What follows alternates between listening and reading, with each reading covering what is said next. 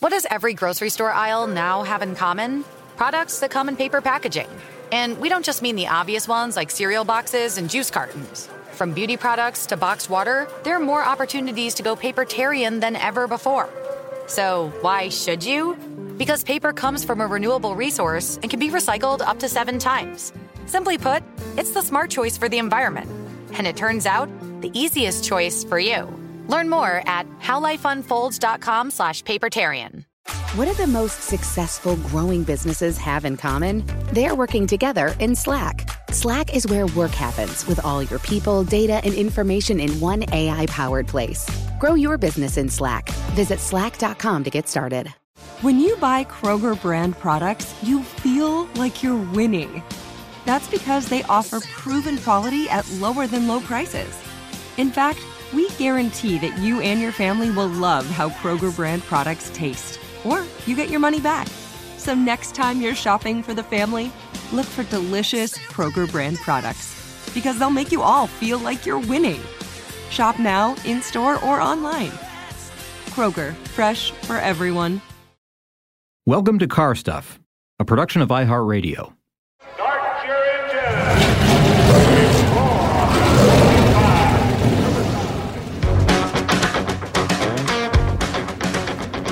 Hi, and welcome to Car Stuff. I'm your host, Scott Benjamin. And I'm Ben Bolin. And I'm Kurt Guerin. Hey, guess what, guys? We went out finally. We finally got out in the field. And we're able to do some interviews, which I thought was pretty cool. We'd done that in the past, Ben, many, many years ago, right? We went out to a couple of car shows and things like that, right? Yeah, Caffeine and Octane. We also went to, we've seen some exhibits of some pretty impressive cars. Now, when you say you went to the field, you and Kurt went to the field, because I was off doing something sketchy, I think you were out on a vacation of some kind. Actually, not a vacation. It's probably a work trip, right? You were, I think you were on the West Coast. That might have been when you were at the Peterson Museum. Oh, yeah. You know what? I bet you're right. So I think you were like out covering that. Mm-hmm. We were covering this. It kind of worked out well that, we were able to do 2 things at one time. But Kurt and I traveled about, I guess it's about, 45, maybe an hour south of where we're located right now in the studio. Mm-hmm. And we went to Atlanta Motor Speedway. And there's an unusual situation, and I'll call it a situation. It's not really a situation, but there's an unusual thing happening at Atlanta Motor Speedway that's not happening at many other NASCAR tracks on the circuit right now. And that's what we wanted to talk to them about, right? That's right, Scott. So we went to Atlanta Motor Speedway and spoke with Ed Clark, who's the president there. And we also talked to Brandon Hutchison. He's the executive vice president and general manager of Atlanta Motor Speedway. Mm-hmm.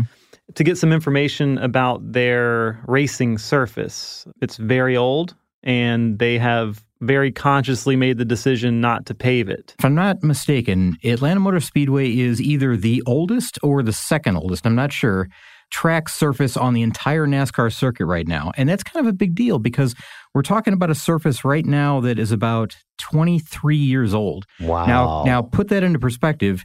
Think about how often, the local roads are paved, around your area.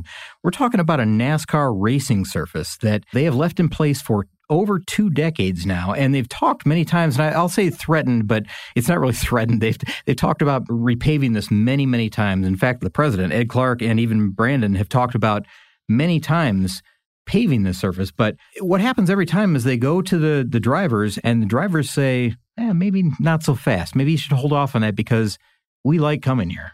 Mm-hmm. Yeah. It's a big endeavor, too. Make no bones about it, right? The punishing environment of Atlanta is not kind to asphalt. No, I mean, it's nothing like, in the north where there's like the freeze-thaw cycle or whatever. Right. But Atlanta's got the heat. It's got a ton of heat, and there's a lot of rain. And apparently, from what we garnered from the interview that we'll get to later, we're going to have a lengthy interview in its entirety in just a moment. I think that rain is one of the major factors in the deterioration of a track surface. And a lot of times, water will well up from underneath the track and kind of degrade or ruin the track that way. There's I guess I could say like it percolates through the cracks in the track. And when we were at the track, Kurt, and we'll talk about this in just a moment because I want to talk about the day we went there and what happened there because it was pretty fascinating. It was fun.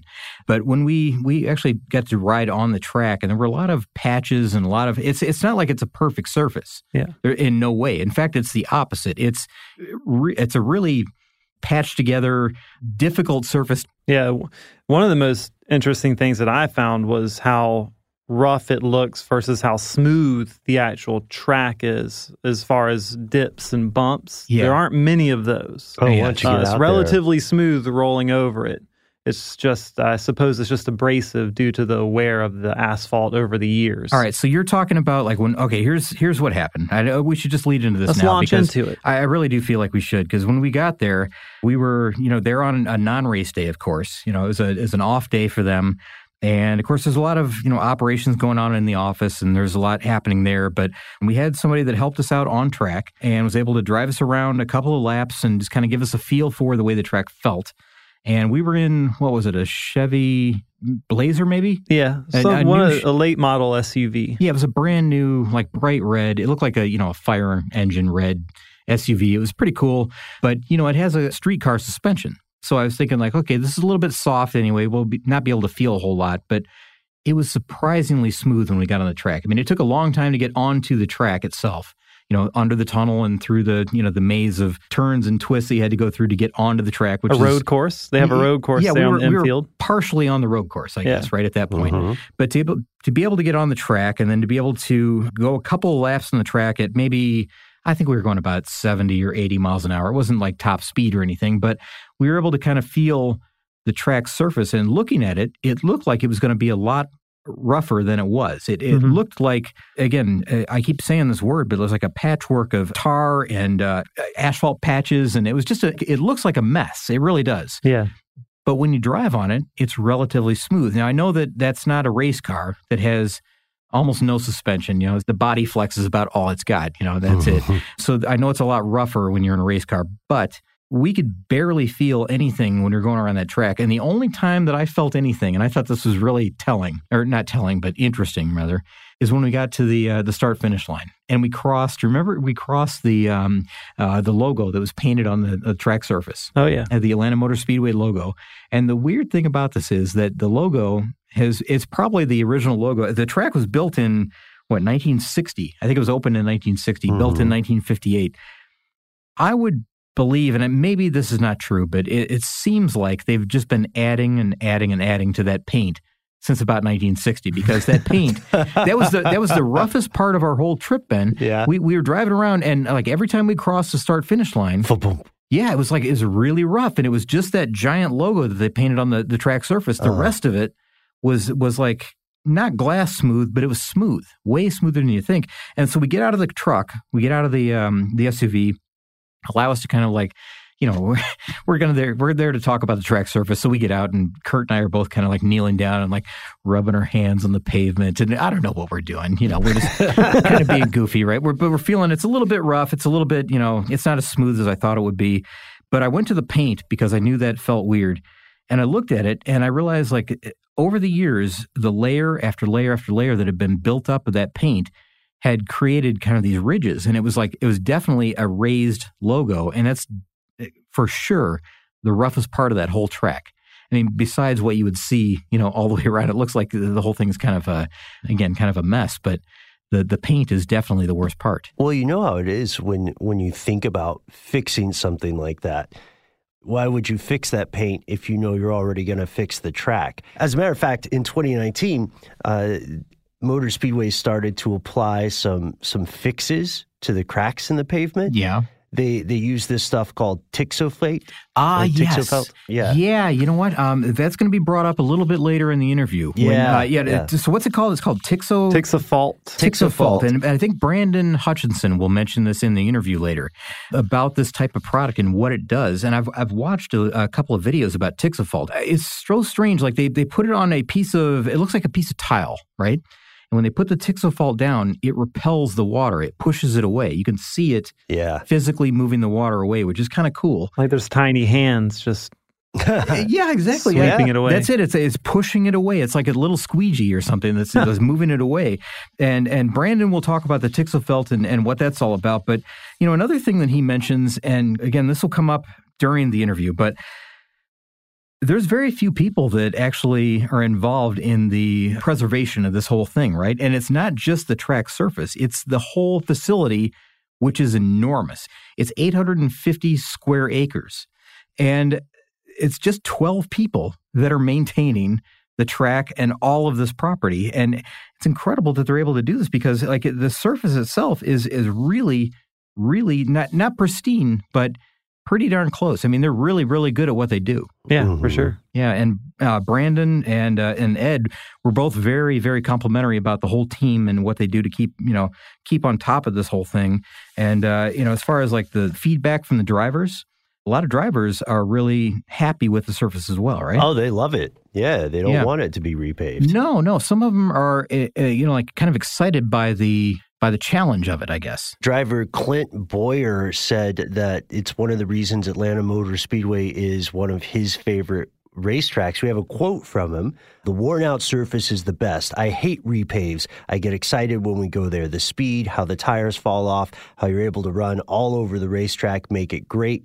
And then another driver, Ryan Blaney, says, "It's definitely a handful. It definitely makes you work hard and search around constantly, which is a lot of fun." It's an incredible facility. It really is. And Kurt, when you and I went there was so much more to it than I thought there was. Now, we'll get to the interview in just a few minutes. I promise you. We're going to talk to Ed and Brandon and hear what they have to say. But I guess I did not expect this. I didn't read up on it ahead of time. I should have really studied about what it was about, but I didn't understand that there are actually condos on the property. You can buy a condo that faces the track itself so that when, if you own one of these properties, there are 46 condos that I think have been around since about 1994. And if you own one of these 46 condos, you have essentially track front property. You're able to watch a race anytime that it happens, but you got to live there all year. Probably somebody has decided that during race weekends, I'm going to show up to this condo and live there, bring my friends and we'll have essentially the box seats. Maybe you've retired, and you want to go during specific races, but I don't know if there's someone who lives there, as like that's their main domicile. Well, possibly. Maybe it was a cool thing to do, and maybe it still is. It is a cool thing to do. I think it is, but you got to drive into this facility. First of all, it's in kind of a rural area. It's Hampton, Georgia, so you can look up Hampton, Georgia, and see where that is, and that's one thing. I guess it's kind of out of the way. It's again about an hour south of Atlanta. Then you got to drive into this 850-acre facility. Then you got to park on the facility property and imagine what that's like if there's an event going on. That's another thing. But when we got there, Kurt, it's not what I expected. It wasn't like a tower of condos that are off to the side. This is something that's built up behind the main grandstands. So the front of the property, I guess the front of the condos look out over the track. You're actually on the track with your windows and your box seats or whatever. The back of it is facing the parking lot of the whole thing, but all around you are the grandstands. It's really a kind of a unique build, and if you haven't seen this, maybe it's worthwhile to Google it and check out what's going on because it's not what you would think. It's not built the way you would think it would be. It's very much integrated with the facility itself, and the track itself is really building up. They're trying to do a lot for the fans this year as well, and that's another thing. And you've gone to a few races at this track. Yeah, you've been there. I've never been there for a race. I'll be honest with you, but I plan to go very soon. I think it's a really cool facility now that I've seen it. But you've been there many, many times. And, one really cool thing about this track is that you can see the entire track. It's a big surface. It's 1.54 miles all the way around. So let's say 1.5 miles around. But you can see the entire track from wherever you are. Yeah. Which is unique. It has one of the best viewing experiences of any oval that I've been to. Agreed. Even like a shorter track. It's just the infield is kind of down lower than the back stretch. So when you're sitting anywhere basically on the front stretch, you can see the whole back stretch. Yeah. So it seems like all seats are good seats because I've been to places, in the past that are so big that, when the cars exit turn 1, you don't know what's happening until they come around turn 4 again. You can camp on the property. In fact, they've opened their facility. Now, we said it's 850 acres. There have been many times in the past since about, I think I read the number, and I'm going to, hopefully this is right.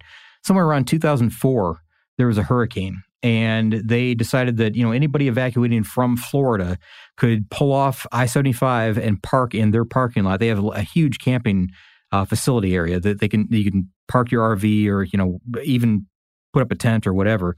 There wasn't just the one in 2004. There were many. There have been 4 or 5 along the way. And I wish I could rattle them off right now, the names of them, but many of the hurricanes saw several 100,000 people, several 100,000, if not, 1 million people coming out of Florida up into Georgia to try to find some place to, just escape the weather. And they're able to take, I'm going to ballpark this, but 70,000, whatever, able to park them and let them stay there instead of having to make the trip all the way into northern Georgia, which I think is pretty nice. Gosh, what else? There's so many things about this. They completely reconfigured it. You said that you, in the early days, had gone to it when it was a different configuration, right?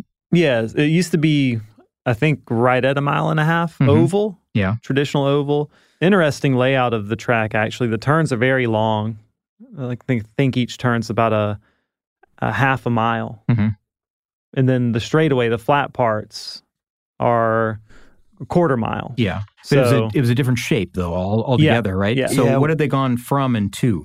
Well, it used to be just an oval with 2 sweeping turns, so four NASCAR turns. Yeah. And now they have I think it's called a quad oval, where the front stretch kind of has 2 little elbows in it. Can I take just a moment to mention something off to the side here? All right, so I was intrigued by this because I saw the measurement of the facility. Mm-hmm. It's 1.54 miles, and I was thinking, okay, well, how do they measure 1.54 miles versus just 1.5 miles? You think it would be 1.5 miles, leave it at that. Everybody drives this, that's how we measure our races or whatever. It turns out, and I hadn't really, I don't know why I hadn't thought of this, but when, they're racing in, let's say there's a race coming up that's a 500-mile race, not all the drivers are really racing a true 500 miles because some of them are taking, because the racing lines are a little different. So you're never racing exactly 500 miles. And I was thinking, how do they ever get the exact calculation of how far a track is around, like a 2.5 mile or 2.66 for Talladega or whatever it is? It's a huge track. How do they get that measurement, and where do they measure it from? Well, I found out that the appropriate way to measure a racetrack, is 15 feet in from the outside wall. So they always go in 15 feet, and it's kind of an average. So, let's say that you bring the roller wheel or whatever it is. You measure 15 feet in from the outside wall all the way around, start to finish, and you get 1.5 miles, exactly 1.5 miles. So all these races that are I'll make them up, like the Firecracker 400 or whatever it is. You're not really going 400 miles. You might be going a little bit more. You might be going a little bit less. It's just the way it works out. It's kind of cool. I thought I'd never heard of how they had measured a racetrack other than just, I don't know, loose science, I guess. But there's really something to it. How do they measure a road course? That gets tricky. You know what? That's really tricky. I don't know. I'll have to look that up. Yeah. That's super interesting. I've wondered that myself. So 15. Where do they choose to? Well, it's 15 feet in from the outside wall. Mm-hmm. If anybody ever asks you how they measure it, I know. Now you know. Now everybody knows. Now everybody knows. Even 4 or 5 other people that are listening to this know. So one thing I want to point out, it's kind of dumb, but I don't think we ever got a chance to talk about it on air. A few years back, one of the other people in our production family here, a guy named Ramsey Yunt, and I went to Atlanta Motor Speedway to meet Burt Reynolds. Oh, let me tell you, this is not dumb. This is cool. This was weird. No, this is really cool. I'm just mentioning it because I never had the chance to tell. It was one of the first times I had gone back in a number of years. Yeah, and like we're talking about, they had done a lot of work. I think it was in the late 90s when they went from oval to quad oval and stuff. Yeah. And so we went to check it out, and they were doing all these stunts from Smokey and the Bandit. Yeah, this is the 40th anniversary of the movie, right? Yeah. So this is back in 2017. This is when he went, and the man himself, Burt Reynolds, was there, right? Yeah. He's still alive. He's not with us anymore. Right. Burt Reynolds was still there. and he was there doing interviews. I don't know if you were able to get near. I think you got kind of near him, but didn't get an interview. No, we didn't get a full interview, but we talked to him, and then he did you guys know the finger gun thing? Yeah. You know what I'm talking about? Yeah. He pulled one of those moves and made our day.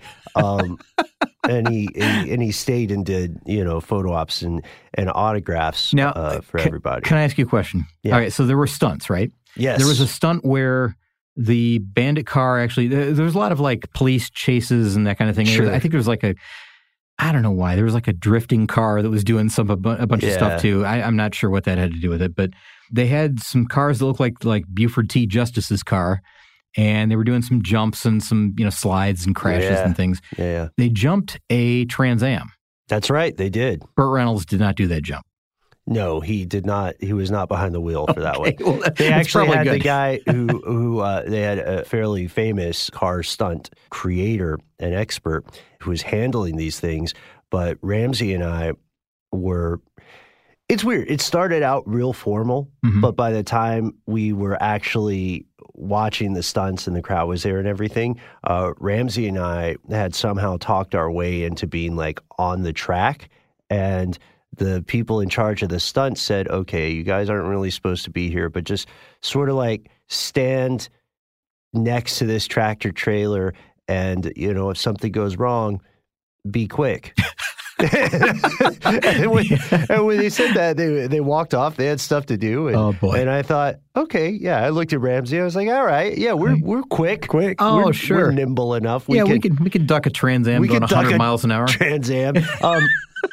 But it was weird because, if you've ever been in the stunt world or in production, you've been behind the scenes when you see one of those things happen, so much work goes into doing that stuff. And it can be dangerous even when, like, the Smokey and the Bandit stunts have been extensively studied and people have done them legally and illegally. Well, okay, so this is before. I feel like we need to kind of get into the interview soon, and then we'll. Sorry. No, it's all right. We'll come back and talk later about a couple other things, but I really want to talk about this for just a second, because the original jump over the river was what was going to happen that weekend, right? That was supposed to be like the high point of that whole weekend.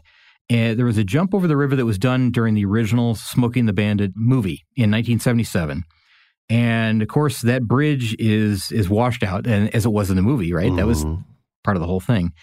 They were going to recreate that jump that weekend, and they had tried to get permits and everything. And I don't know if it ever went through or not, but they couldn't get the lead up road to it ready or something. They were going to recreate the whole jump, right, in the environment. Yeah, and it never quite panned out exactly. I mean, it was like there was a big lead up, and there was even I think there was even a giveaway of a Trans Am car.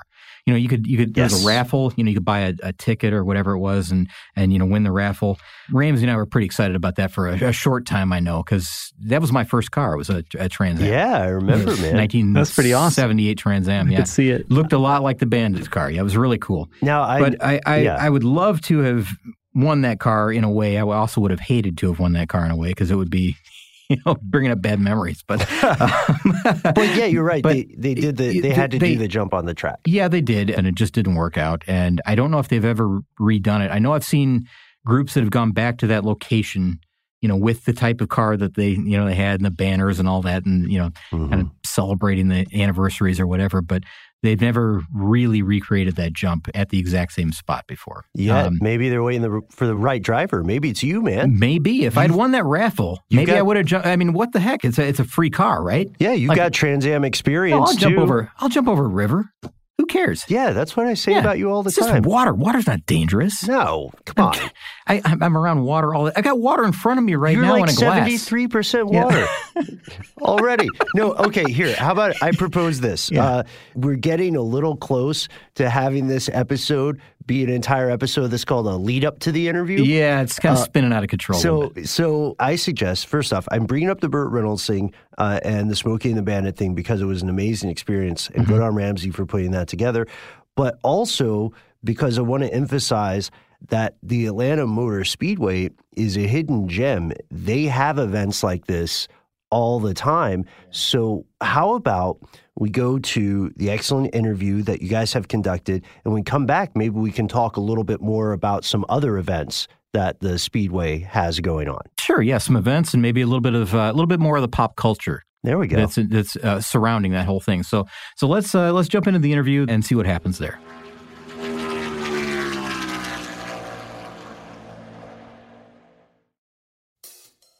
If you use paper, you're a human. But if you choose paper, you're a papertarian. Someone who lives a paper-based lifestyle because it has a positive impact on the planet. And also because it's the easiest choice you'll make all day. Seriously. It's as easy as reaching for boxed instead of bottled water. It's as easy as opting for beauty products that come in paper packaging. It's as easy as grabbing eggs in a cardboard container. And that's all in one trip to the grocery store, which, if we're being honest, you were planning to go to anyway. But paper isn't just an easy choice. Papertarians know that it's the smart choice, too. Because paper comes from trees, a renewable and sustainably managed resource. And paper products are designed to be recycled. In fact, when you choose products that come in paper-based packaging, those fibers can go on to be recycled up to 7 times. So why wouldn't you go papertarian? I'll wait. Learn more at howlifeunfolds.com/papertarian.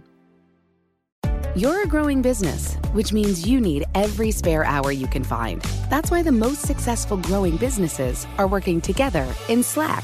Slack is where work happens, with all your people, data, and information in one AI-powered place. Start a call instantly in huddles and ditch cumbersome calendar invites. Or build an automation with Workflow Builder to take routine tasks off your plate. No coding required. Grow your business in Slack. Visit slack.com to get started. Spectrum One is a big deal. You get Spectrum Internet with the most reliable internet speeds, free advanced Wi-Fi for enhanced security and privacy, and a free Spectrum Mobile Unlimited line with nationwide 5G included, all while saving big. For the big speed, big reliability, and big savings you want, get Spectrum One. Just $49.99 a month for 12 months. Visit spectrum.com/big deal for full details. Offer subject to change. Valid for qualified residential customers only. Service not available in all areas. Restrictions apply. It's 23 seasons now that we've used this surface.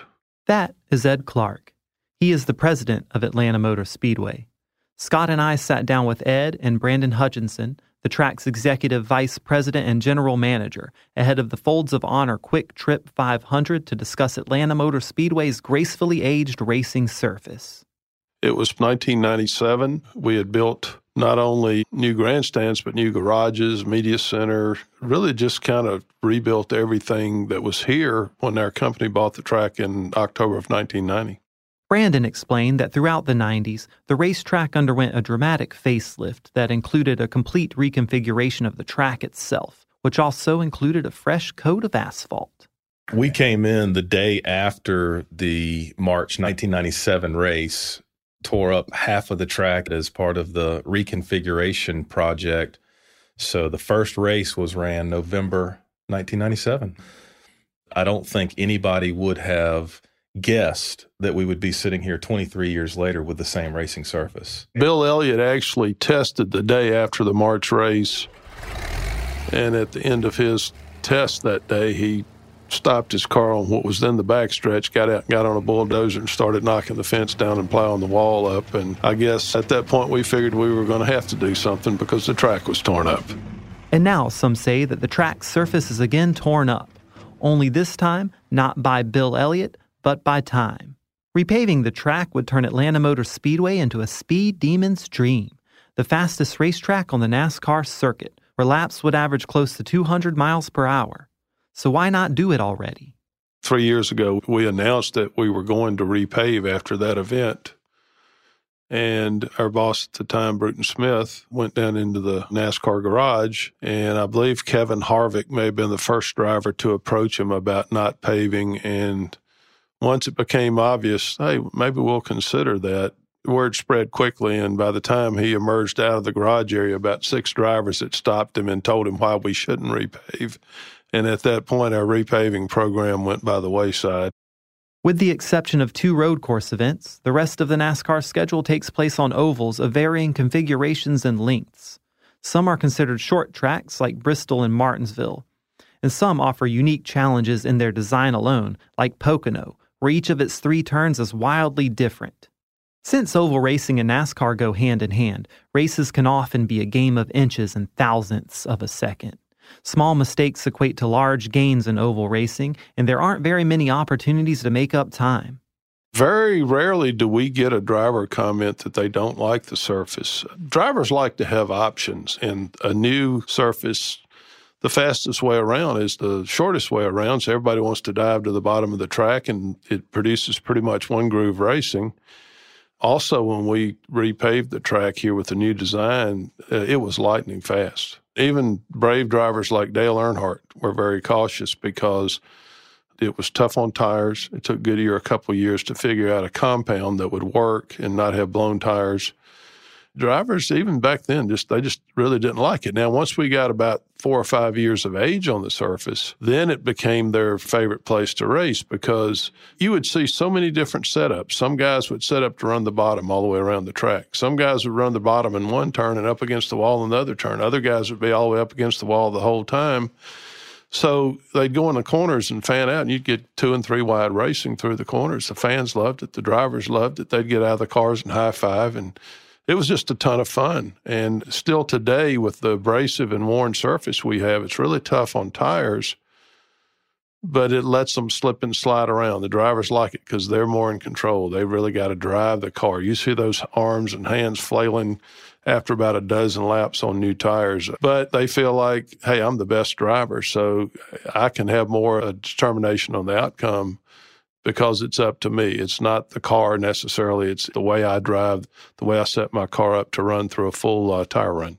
And I can tell you, as it relates to racing, typically if you take a poll of 40 different drivers, you're going to get 20 that like one way and 20 that like it the other. But I can tell you, as it relates to our racing surface, the overwhelming response is we love it. As Ed says, it puts the driver more in control of the car. I asked Eric Almirola after qualifying in 2019, what do you think? Should we change it? And it was, don't touch it. At the end of the Xfinity race, I asked Christopher Bell, what do you want us to do? Should we repave? And again, don't do a thing. It's so much fun to drive. It's a racy surface. Thinking about inches at 200 miles per hour, over 500 miles, on an oval racetrack, with 300-plus other cars all trying not to lose momentum, can cause a person to become just as mystical about a track's layout and nuances as fans of the Nürburgring, Spa, or Bathurst. Besides Atlanta Motor Speedway's old surface, the track's layout is rather unique in its own right. You got to understand that Atlanta Motor Speedway, you're going through the corners 2/3 of the time. Their turns are half miles each, and their straightaways are a quarter mile. Back in the early days, we had a couple of different tire companies involved in the sport. So compounds were a little more on the edge, and that led to some of the failures that we saw. Goodyear's a great company, and now that they're the lone tire builder, we don't have those issues at all. But what happened was after a couple of events, they actually brought Bobby Labonte, Jeff Gordon, and Mark Martin in and ran simulated races. I mean, full tire runs, and actually one time they went out and ran about 300 miles straight. And through that series of tests, they found a compound that really worked and handled the side bite, which had been the problem. And since then, tires haven't really been that much of an issue. But you have to build a tire to match the track surface. Our track surface, it's ugly. If you look at it, there's nothing beautiful about it. If you drive it, it's wonderful. But they build a tire that gives up some, which the drivers like, but will last a full fuel stop. And that's what you want. Guys tell me that they halfway out a set of tires rolling the car out to pit road to get ready to go on the track here. The track is so abrasive, but that's also why they love it. And it's not universal. We do a voice of the fans study after every race, and I would say the comments back now regarding the surface is close to 50-50. The 50% want us to repave because they want to see the fast speeds and what that may bring, and the other 50% just says absolutely don't touch it. And that 50% probably has their opinion because that's what their favorite driver's saying. The repair process becomes longer and longer every year because we continue to get more and more cracks. If you look at it, it looks like somebody that was in a wreck and had a bunch of stitches. I mean, we have repaired and patched and we've got patches on patches. But, at the end of the day, if you get a good product out of it, it doesn't matter how pretty it is. So we'll continue to evaluate each and every year after the event, and at some point we'll say, yeah, it's time. I think at that time, the teams, Goodyear, NASCAR, Speedway Motorsports, our company, will all probably be in agreement. It's time to do this. For now, Atlanta Motor Speedway is reveling in the fact that their racetrack is providing a worthy testing ground for competitors while cementing its place in NASCAR history. You never know when it's time to. Obviously, I'm the one that had the idea to repave, and we didn't repave. It appears now, 2-3 years later, that it was the thing to do to leave it as it was. This surface is going to have a life. It's probably used it up. But the good thing is we haven't had water issues after a rain that has delayed a race, we had rain last year and started on time. And as long as we can do that, logistically, there's no reason not to repave. But we're going to have to at some point, and the teams will go through the challenge of being back on what at that point will be the fastest track in NASCAR, and how they deal with the speeds and all the issues that the extra speed brings. As a racetrack surface ages and changes, the track's characteristics morph into something different, enabling the track to become a unique character in the story. At the end of the day, we're in the entertainment business. So as Ed said, as long as the track surface holds up and provides an entertaining package for our fans, that's what it's all about. So NASCAR and Speedway Motorsports really more than ever are working in lockstep on how we entertain the fans, because again, that's the most important thing that we think about is the fans' experience. So hopefully we'll get a few more races out of it, but you never know. A couple of years ago, we were of the mindset that, all right, we're going to repave after this race. So now it's a hot topic of conversation every time this time of year rolls around.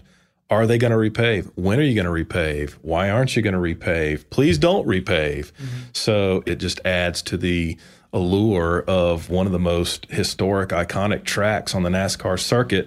And what exactly does it take to keep Atlanta Motor Speedway in tip-top racing shape? We've got an operations team of about 12 guys, and they're on the track every day. Are they actually doing something to extend the life of the track every day? Certainly not. But we're taking really close tabs on what the track surface is doing. As you know, in our sport, water's not a good thing. So we're always trying to do everything we can to figure out where the water's coming from, route those water channels away from the track itself. They're calling for rain later this week, so you can rest assured that when the rain stops, we're looking for new weepers, areas where water's maybe coming up through the track. But we've been very fortunate over the last couple of years because of their work and determination to really extend the life of this track that we don't really have many water issues. But the team will go out there, as we talked about, for about a month in the fall to seal any cracks. But absolutely throughout the week, they're out there taking a look and just seeing what might need to be done to extend the life as long as possible. The surface would not have lived this long. We started that very early on after paving. I think we always targeted kind of like the first week of October because it's a dry period.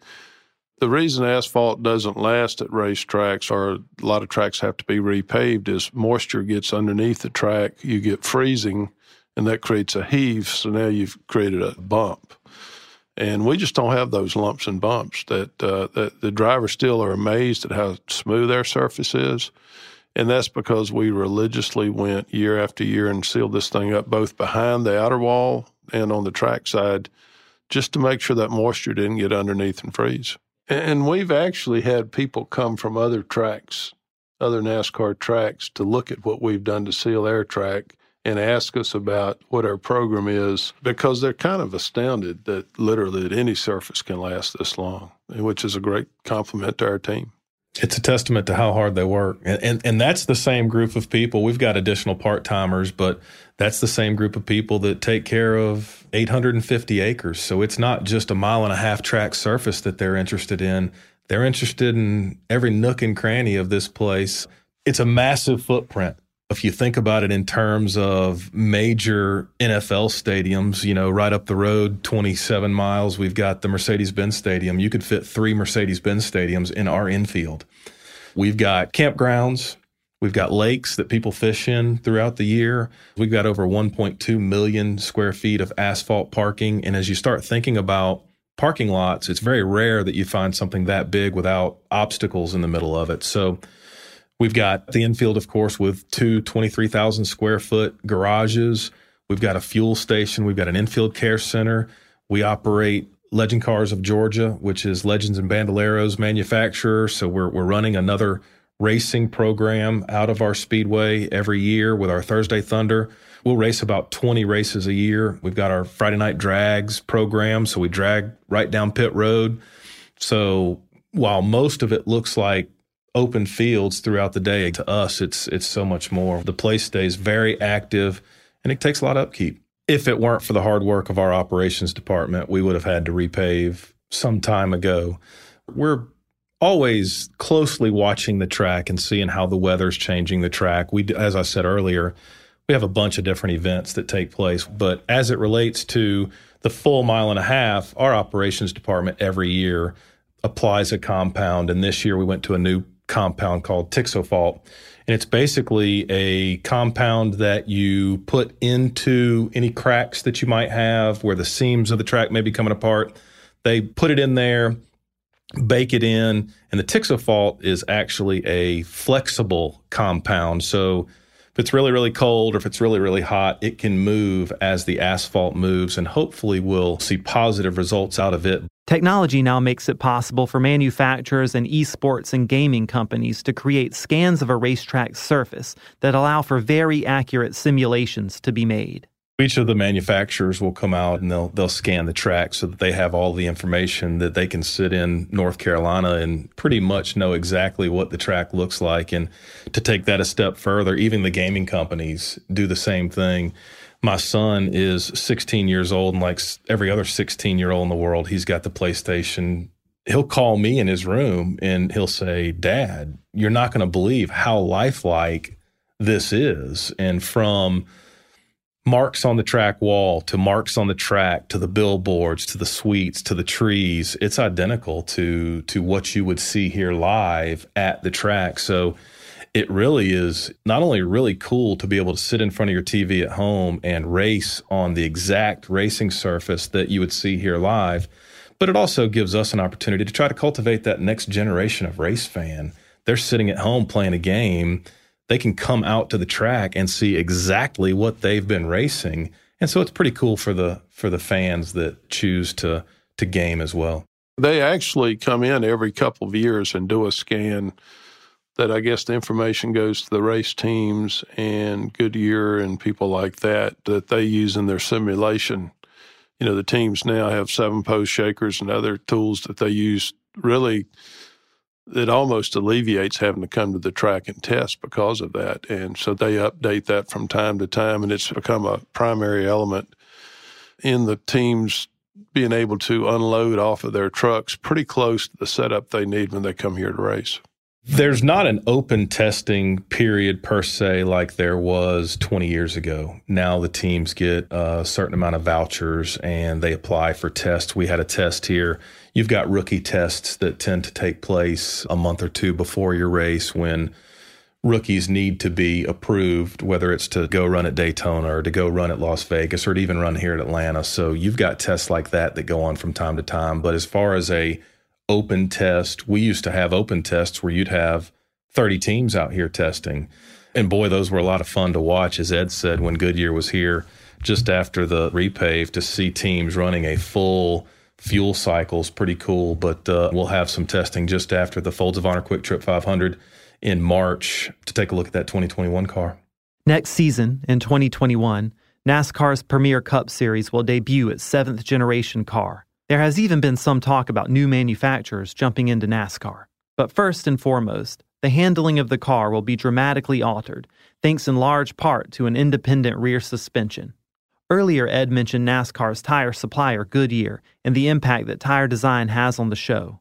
In an effort to make the 7th generation car look more stock, it will feature a lower profile tire with an 18-inch wheel, as opposed to the current 15-inch tire. The contact patch may also be wider. Teams will now have to start from scratch with their setups next season. Essentially, every track they go to will be like going to a new racetrack for the first time.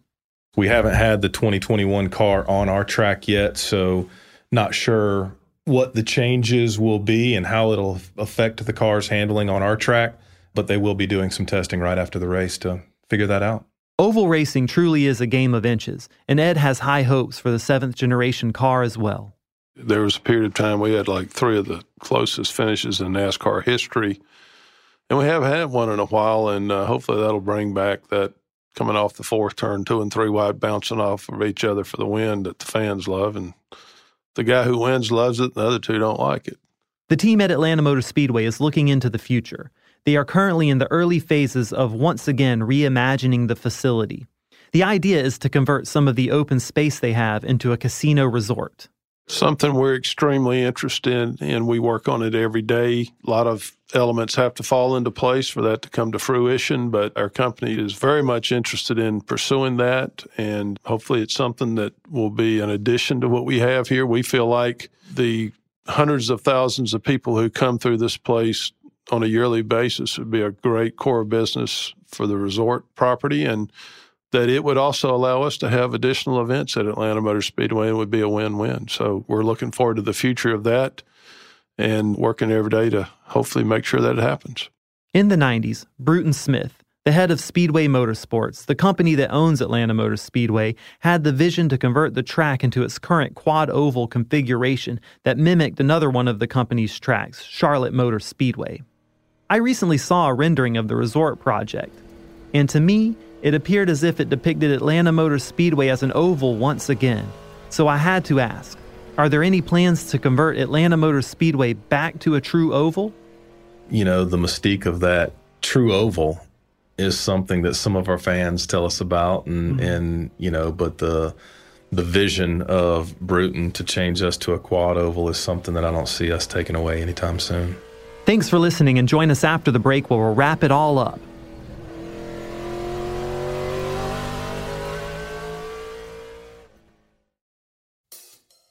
If you use paper, you're a human. But if you choose paper, you're a papertarian. Someone who lives a paper-based lifestyle because it has a positive impact on the planet. And also because it's the easiest choice you'll make all day. Seriously. It's as easy as reaching for boxed instead of bottled water. It's as easy as opting for beauty products that come in paper packaging. It's as easy as grabbing eggs in a cardboard container. And that's all in one trip to the grocery store, which, if we're being honest, you were planning to go to anyway. But paper isn't just an easy choice. Papertarians know that it's the smart choice, too. Because paper comes from trees, a renewable and sustainably managed resource. And paper products are designed to be recycled. In fact, when you choose products that come in paper-based packaging, those fibers can go on to be recycled up to 7 times. So why wouldn't you go papertarian? I'll wait. Learn more at howlifeunfolds.com/papertarian. You're a growing business, which means you need every spare hour you can find. That's why the most successful growing businesses are working together in Slack.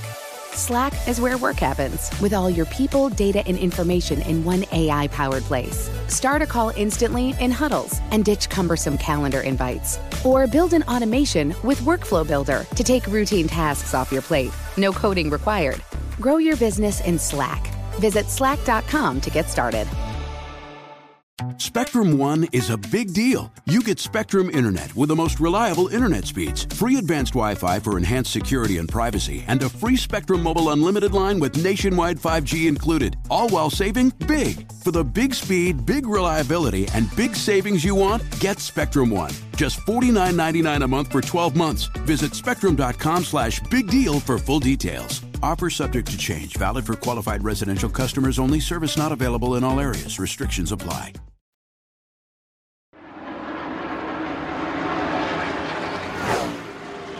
Well, so there you have it. Ed is promising a tight finish, a photo finish. Yep. Right? I mean, there's no way around it. He's ordered the photo finish. Decreed. He's decreed the photo finish, right? So, like, it's guaranteed. I don't think there's any way that it's not going to happen.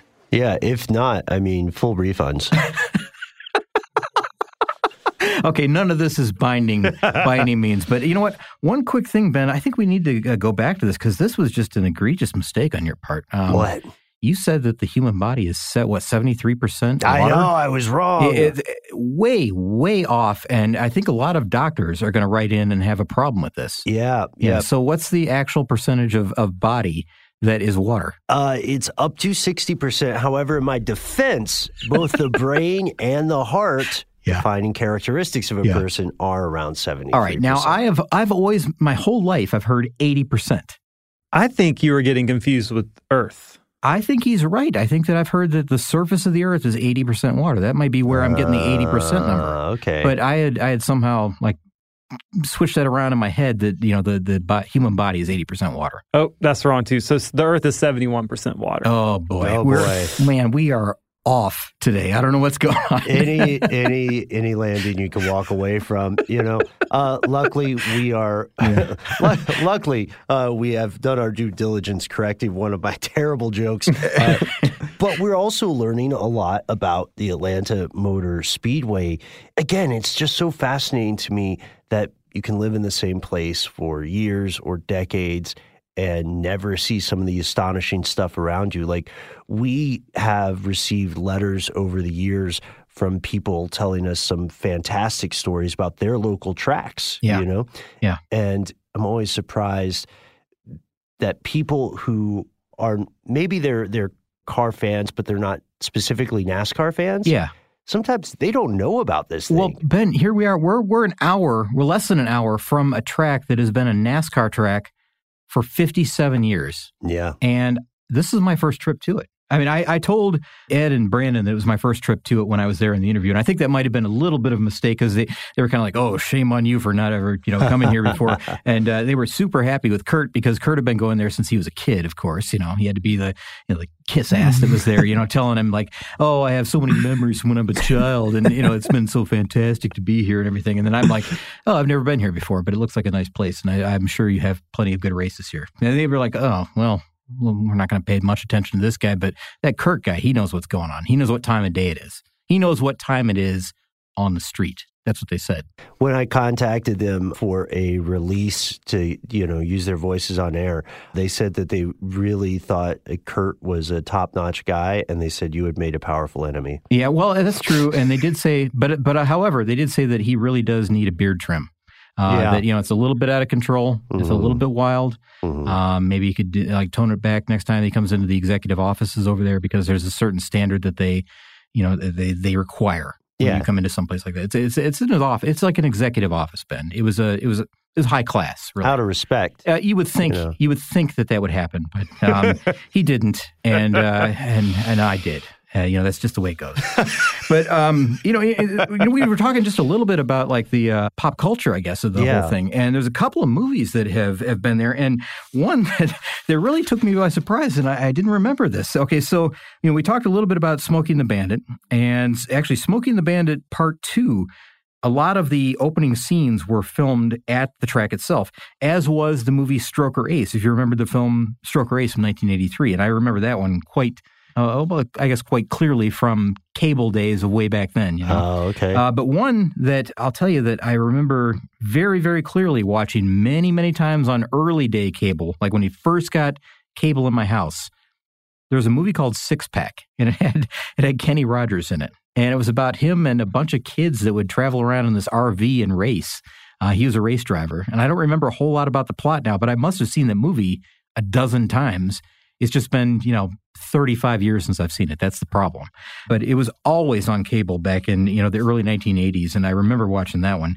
Also, another thing that I find kind of fascinating is that former U.S. President Jimmy Carter was a ticket taker at this very track, which kind of makes sense. I mean, it's southern Georgia, right? That's where he's from.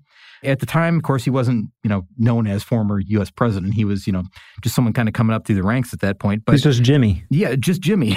And later, as he was governor of Georgia, and then later as U.S. president, he attended a couple of races there. So it's kind of a big deal. And then later, much later, in 2017, there was a heist comedy film called Logan Lucky which I have never heard of. I've never heard of Logan Lucky. No. I'll have to look that one up. But the Atlanta Motor Speedway kind of stood in for the Charlotte Motor Speedway, and I would guess that, the way this works, it's like some kind of tax break or something to shoot down here probably. That makes sense. I mean, you save so much money, and also everybody who is familiar with Atlanta or the Atlanta metro area is noticing that more and more. Like you watch, any Marvel film now, and if you're familiar with the city at all, you'll be able to say, hey, that's not London. Yeah, that's my house. That's what they were doing there. Yeah. It's funny. You'll see, movie productions that block off entire city blocks. And you'll find that this is one thing that I think we talked about maybe a couple of years ago now, but I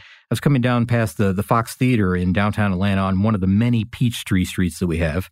And there was a whole section blocked off by, I think it's the Livingston Hotel. It's a big, beautiful hotel with a great grand porch and everything. It's a big stone building, really impressive, right? They're doing a movie scene outside, and there's all these taxi cabs parked out front. I mean, like 50 taxi cabs parked outside, and they've all got, I think it was New York Taxi Cab Service written on the side of them. It was all, dummy cars that were, made up for the movies. But it's funny to see it in downtown Atlanta, trying to pretend as if it's like downtown New York. And that's why there's so many cabs there. And they've got them even labeled as such, which I thought was really weird. But it's just a strange thing when you drive around your own city and you see stuff like that happening. But it's just kind of a cool thing that they're able to use this track for, some pop culture things that people can kind of get behind. They can, recognize. And they're building a community, like the new stadium north of town. I think they have condos too. Yeah, this is they just changed the name of it to Truist Park, I think. But it's got, again, they've got living facilities, they've got restaurants, they've got all kinds of things, nightclubs. I mean, you can go there and, any time of the year, practically, even when there's not a game going on, and just kind of hang out there. It's a cool place. And I don't know if the Speedway is at that level yet. Yeah, it's close. It's pretty close because they have a lot of events going on there. And when Kurt and I were there, they were talking about, they have a drag racing event that happens on on Friday nights. Oh, Friday nights. Okay. But in the summer, right? Yeah. It's not like what you would think. It's not like, a Christmas tree event. It's like somebody waves their hand, a flag with their hand, and that's the drag race. It's kind of like an old school event, which is really kind of cool. And that happens on the pit road, I believe. And it's, I think it's just kind of, I don't know how it works, if you have to sign up to go or whatever, but look into it. Check out the Atlanta Motor Speedway website, and you'll be able to find out more information about how to get there and actually, drag your own personal car if you want to do something like that. We've talked about some disasters that have happened with stuff like that. So be careful if you decide to do something like that. Be realistic. Yeah, be realistic. And then they have racing schools that happen there all year long. They also have a couple of exotic car events where they allow you to drive exotics around the track and, on the road course rather. They've got all kinds of just things happening all week long. It's not just the one big NASCAR event that they have every year. There's a lot more to it. They host the NASCAR Craftsman Truck Series, I believe. Yeah, that'll be the same weekend. And then what's the other one? There's another support series, right? Xfinity Series. The Xfinity Series is also there. So they have 3 really big NASCAR-focused events that happen there every year. In addition to that, they're busy all year long. There's never a break, really. And so, Ed and Brandon are working their hearts out trying to keep the place going, and the facilities people, the operations people are doing their best to keep the track surface intact. And we saw many people in the office there as well that are just running the day-to-day operations. Oh, sure. Doing a fantastic job of that. And it's a really well-run facility, and I was really impressed with it when we were there. I guess overall, at least Kurt and I don't know about you, Ben, I mean, we haven't really talked about this, but we're kind of hoping that they were able to hang on to that surface just a couple more years. Just for the nostalgia sense of the whole thing. I hope so. I mean, you guys know me. I'm a don't fix it if it isn't broken person. Yeah. And it sounds like a lot of the racers like it, but still, it's going to get to a point where it may be just simply a quality and safety issue, at which point they'll have no choice. But as they approach that point, yeah, of course, because that's what you want in a track, especially storied, when you want something unique, people, okay, I'll say it. People like the Nürburgring so much because for a long time, it was weird and dangerous. It still is. It's dangerous as hell. Of course. And that's part of the allure of something like that, right? And right. The drivers are into the challenge. The fans, if they want it a little bit faster, fine, we'll repave. If they want to see like a true challenge for the drivers, somebody who can really like win because they're a good driver, that's what Atlanta provides for them. And, right. And I think that if they can hang on to that for a couple more years, fantastic. But it's getting to the point where it's like a 50-50 thing. 50% of the drivers, I think they said this during the interview. Maybe it was Ed, I believe. But he said 50% of the drivers are saying, yeah, it's time.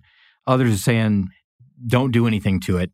And then the fans are kind of 50-50 also because they're mirroring what the drivers are saying, rather. Right. So, like whatever their favorite driver says, they're just going to kind of go along with that. And they're saying like, let's do that. But we may see some faster speeds and we may see some, you'll see improved handling, et cetera, on the new track if they do decide to pave it. And that's fine if they do. It's, definitely lived its full life. It's had a full run of it.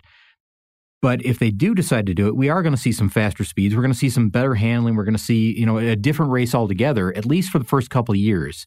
And then later it'll start to kind of, be aged a little bit more and it'll have a little bit more of a character to it. And I think as Kurt said, in the interview, he was mentioning that the track itself becomes, a character in itself. It becomes like one of the, during a race weekend, you'll hear a lot about how, tire compounds play a big story, weather plays a big story. At Atlanta, track surface plays a huge story, and it does every single year, and it will every year until they repave. And then, in fact, after they repave, it's going to play a big role, until everybody kind of gets used to it again, and it becomes, like one of these tracks that's been around 3 or 4 years, and everybody knows it. And I find it really fascinating that they're making scans of this and trying to preserve it and trying to keep the historical element of this track intact for people that are playing online games and even teams that are trying to prepare for the next race or whatever. I just find that fascinating that they're able to do that and able to make an exact reproduction of the track in order to prepare for something like that, which is really, really cool. Yeah. 15 years ago, you never would have been able to do that. But now, in the last 10, 15 years or so, it's gotten better and better. And every year, it just seems to get, more and more precise to where teams can arrive with the car set up exactly the way they want it and be able to run with very few surprises. Again, it comes down to driver skill, of course, and that's a huge part of this. But I just feel like they're more ready now than ever when they come to Atlanta. And that's just kind of a cool thing to be able to say, too, is that, we've come so far in just such a short amount of time. That's always one of the more intriguing parts of this whole thing to me is that, like how far we've advanced. So we want to hear from you folks. What are some of your favorite tracks in our United States or in your neck of the global woods if you're outside of the U.S.? Yeah, sure. And you know what? Before we go, I don't want to let this pass because we're not selling tickets or anything like that, but I want to tell you that, we went there ahead of this race and they were talking about this during the interview. It's the Folds of Honor Quick Trip 500. And it's happening on Sunday, March 15th, 2020. So if you get a chance, if you're in the area, go out and check it out. It's one of those sporting events, Ben and Kurt, that I feel is still accessible. There's a lot of things that are just inaccessible to a lot of people because of the price. And again, I'm not selling tickets, but tickets are less than $50 if you want to get in the grandstands. And I feel that's reasonable comparatively to, going to an NBA game or going to an NFL game. I know that, Major League Baseball might be the only thing that's cheaper at this point. So, it's definitely a cool thing to go to. And if you've never been to a NASCAR race, check out the Folds of Honor Quick Trip 500. It's, again, March 15th, 2020 at Atlanta Motor Speedway. And if you can't make it to that one, go to one that's in the area nearby. I mean, NASCAR is a cool thing to attend. It's fun. I'm not a huge NASCAR fan, but I'll tell you, I've been to a couple events.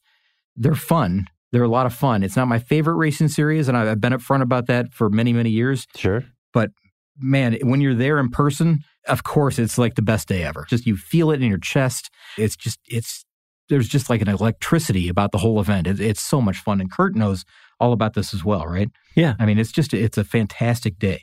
Yeah. I mean, going to any sporting event is always fun. Yeah. I mean, I feel the same way about baseball. I watch on TV every now and then, but when you go to a game, totally it's just different. an experience. Oh, yeah. Totally baseball on TV is, I'll tell you, baseball on TV is awful. Going to a baseball game is, again, one of the best days you can ever have in the summer.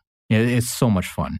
And Ben, I don't know if you have any like similar things that you like to attend or anything like that. In person? Yeah, in person. I prefer to see stuff in person. Yeah. Generally, if it's racing or if it's sporting, I read some statistic years back. You always hear people say, well, why is American football only popular in this country? Why isn't it more popular in other countries?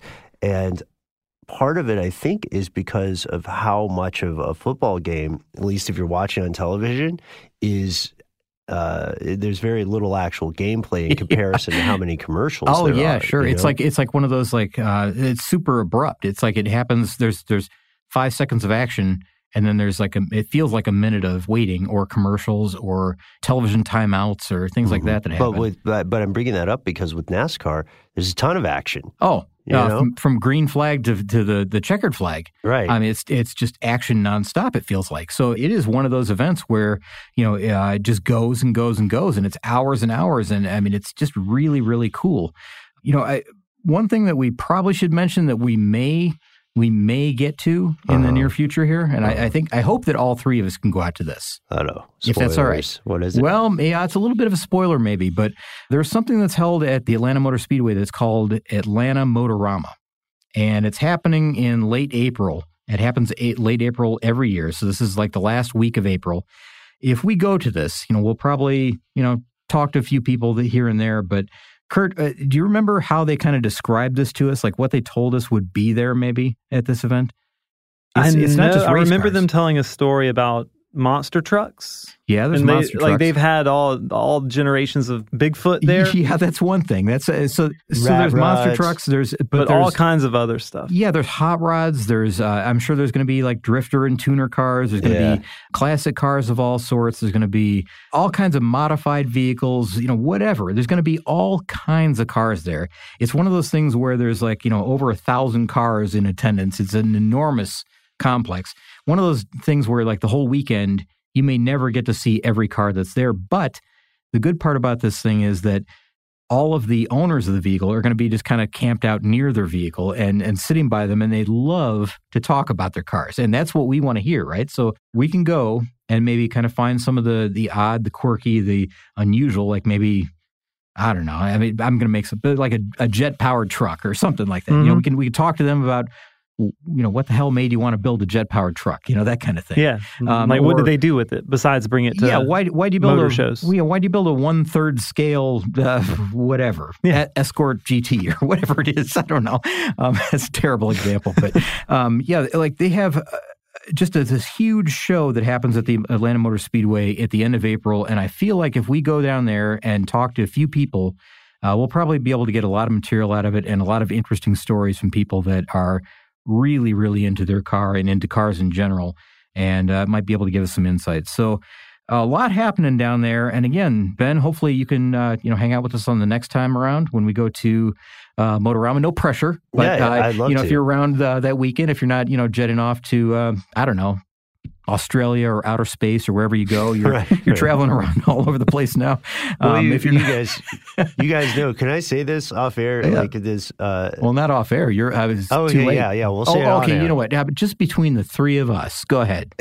Whatever. Everybody listening, say whatever you want. All right. So you guys know where I'm going. Like right after we record this, I have to go get in a fight at the tag office. Yeah. So hopefully I'll have that all resolved by April. But wait, before this podcast, I made you a tag, if you don't recall. Dude, I'm telling you, you can write tag applied for on anything, and it doesn't work. It works. I've seen it. I've seen it in traffic. You could write it on the back of a pizza box, and it works, apparently, here in Georgia. This sounds like the inspiration for a future episode. Let's call it Various Myths Your Friends Told You About the Police and Driving. Okay, fine. Maybe I should go online and print a sticker or something something that makes it more official. How about I write a date on the bottom of that tag applied for? A sign that I made. And maybe make the font papyrus so it looks classy and official.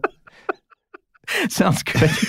So I just hope it doesn't rain on the way there, because then it's all gone. The whole thing is gone. Right. But I would very much like to join Motorama. Okay. It's been guys, don't make fun of me, but I've never got to actually hop in to a monster truck. I've got to see them time and time again, but my mission will be to get into a monster truck. Okay, well, why would I make fun of you for that? I would love to get in a monster truck myself. I've never done it. Never done it. They'll let us I don't drive know. it? I don't know. I don't know if they're not. really, are they really like going to, not compete, but are they going to like do a show, like an exhibition? I don't know. Surely at least a little bit. Well, you would think so. I mean, you bring a monster truck to a racing track. Yeah, there's a certain expectation, right? You got to bring several cars to crush, right? I mean, really. Just hope I don't park in the wrong spot that day. You know what I mean? Yeah. Like I'm cautious about where I park my car on trash day. I don't want to keep it like too close to the curb because you never know. Just wash it, man. Wash it so they know. It's pretty beat up now. Or put a paper sign in your rear view that says "Car wash applied for." Oh, what a great solution! All right, well, we're problem solvers here. I mean, everybody can see that, right? So maybe we should move on to a couple of new problems for the next week and see where we end up, and come back here next week and have a fresh topic for you guys. How about that? Well, we'll see you guys later, and thanks for listening. Car Stuff is a production of iHeartRadio. For more podcasts from iHeartRadio, visit the iHeartRadio app, Apple Podcasts, or wherever you listen to your favorite shows. What's up, y'all? Janice Torres here. And I'm Austin Hankwitz. We're the hosts of Mind the Business, Small Business Success Stories, a podcast presented by iHeartRadio's Ruby Studios and Intuit QuickBooks. Join us as we speak with small business owners about the tools they use to turn their ideas into success. From finding that initial spark of entrepreneurship to organizing payments and invoices, we've got you covered. So follow and listen to Mind the Business, Small Business Success Stories on the iHeartRadio app or wherever you get your podcasts. You've probably heard a lot about electrified vehicles lately. Well, Toyota has electrified options for every lifestyle. We've got hybrids, no plug needed. Let's go. But we also have plug-in hybrids, if that's your thing. Woo-hoo! You can even go 100% electric in the Toyota BZ4X. With so many options for reducing carbon emissions, Toyota is electrified, diversified. Learn more about our Beyond Zero vision for the future at toyota.com/Beyond Zero. For the ones who work hard to ensure their crew can always go the extra mile, and the ones who get in early so everyone can go home on time, there's Grainger, offering professional-grade supplies backed by product experts so you can quickly and easily find what you need. Plus, you can count on access to a committed team ready to go the extra mile for you. Call, click Grainger.com, or just stop by. Grainger, for the ones who get it done.